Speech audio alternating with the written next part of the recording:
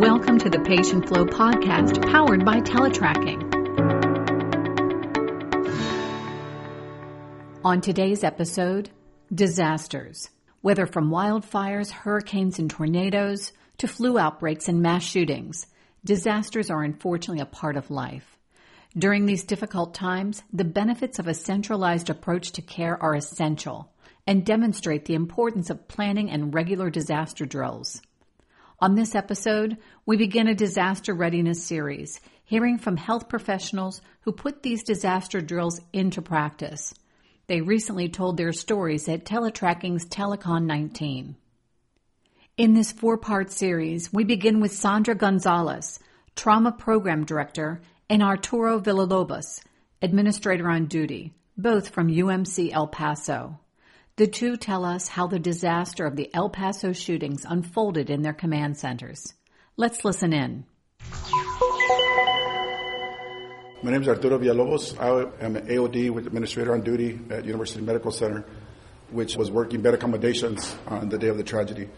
So my role was to make sure that everyone got to where they were supposed to get, make sure keeping track of the beds and the patients. With teletracking was great, excellent tool to use. Is right before the tragedy, we had our vet meeting at 9 o'clock that morning. So we were able to identify the projected discharges, where we had open beds. At that time, we only had 5 open beds in our facility right before the tragedy. The teletracking also was a great tool to use as far as communication. Through that, I was able to get to the charge nurses and direct them where they needed to go, as well as keeping them up to date on what was going on with the event and where they were needed. So we did utilize the teletracking greatly for not only moving of the beds, but communication as well the day of the tragedy. Where we are located, everybody knows Juarez, Mexico is, just across the street, literally, practically.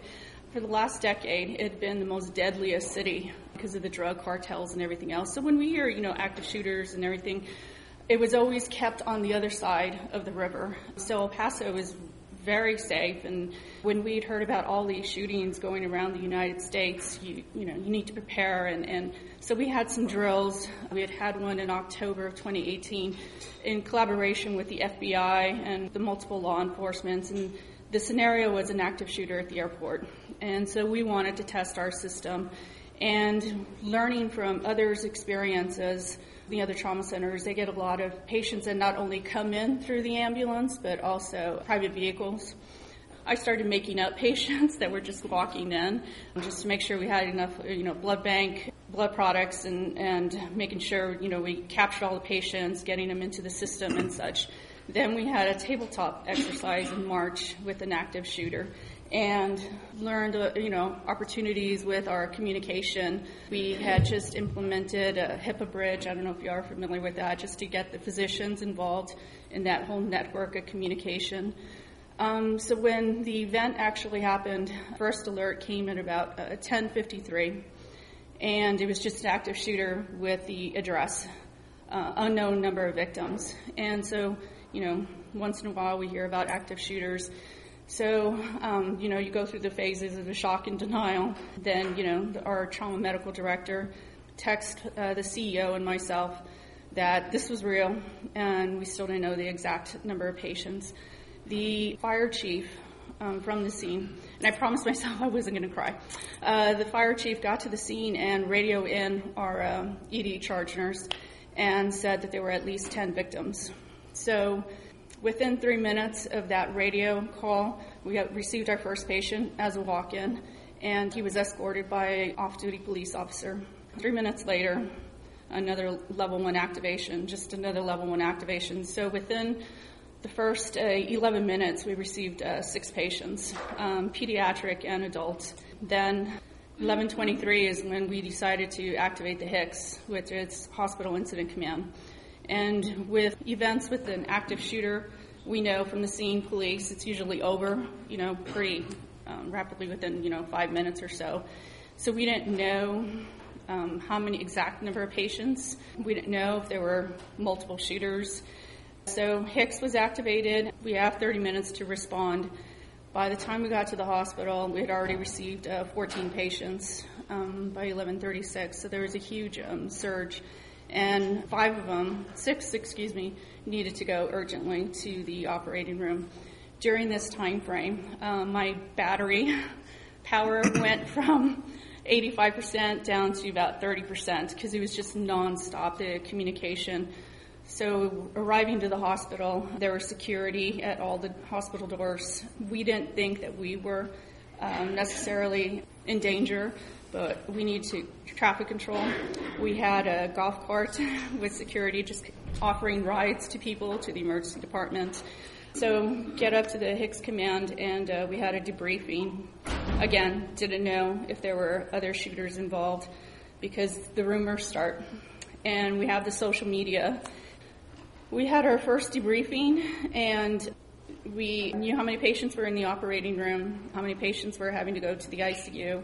Arturo here, very key role. He was one of the administrators on duty that really facilitated our ability to keep track of these patients on where they were going, from the ED to the OR to the ICU or up onto the floor.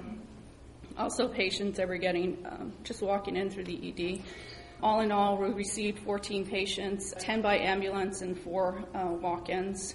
We had a next debriefing at about 1 o'clock. Surgeons came up, and at that time we had a more definitive list of the patients that came in. About 2:45, the physicians were coming to me. I ended up serving as incident command, not by choice. They were just emotionally drained.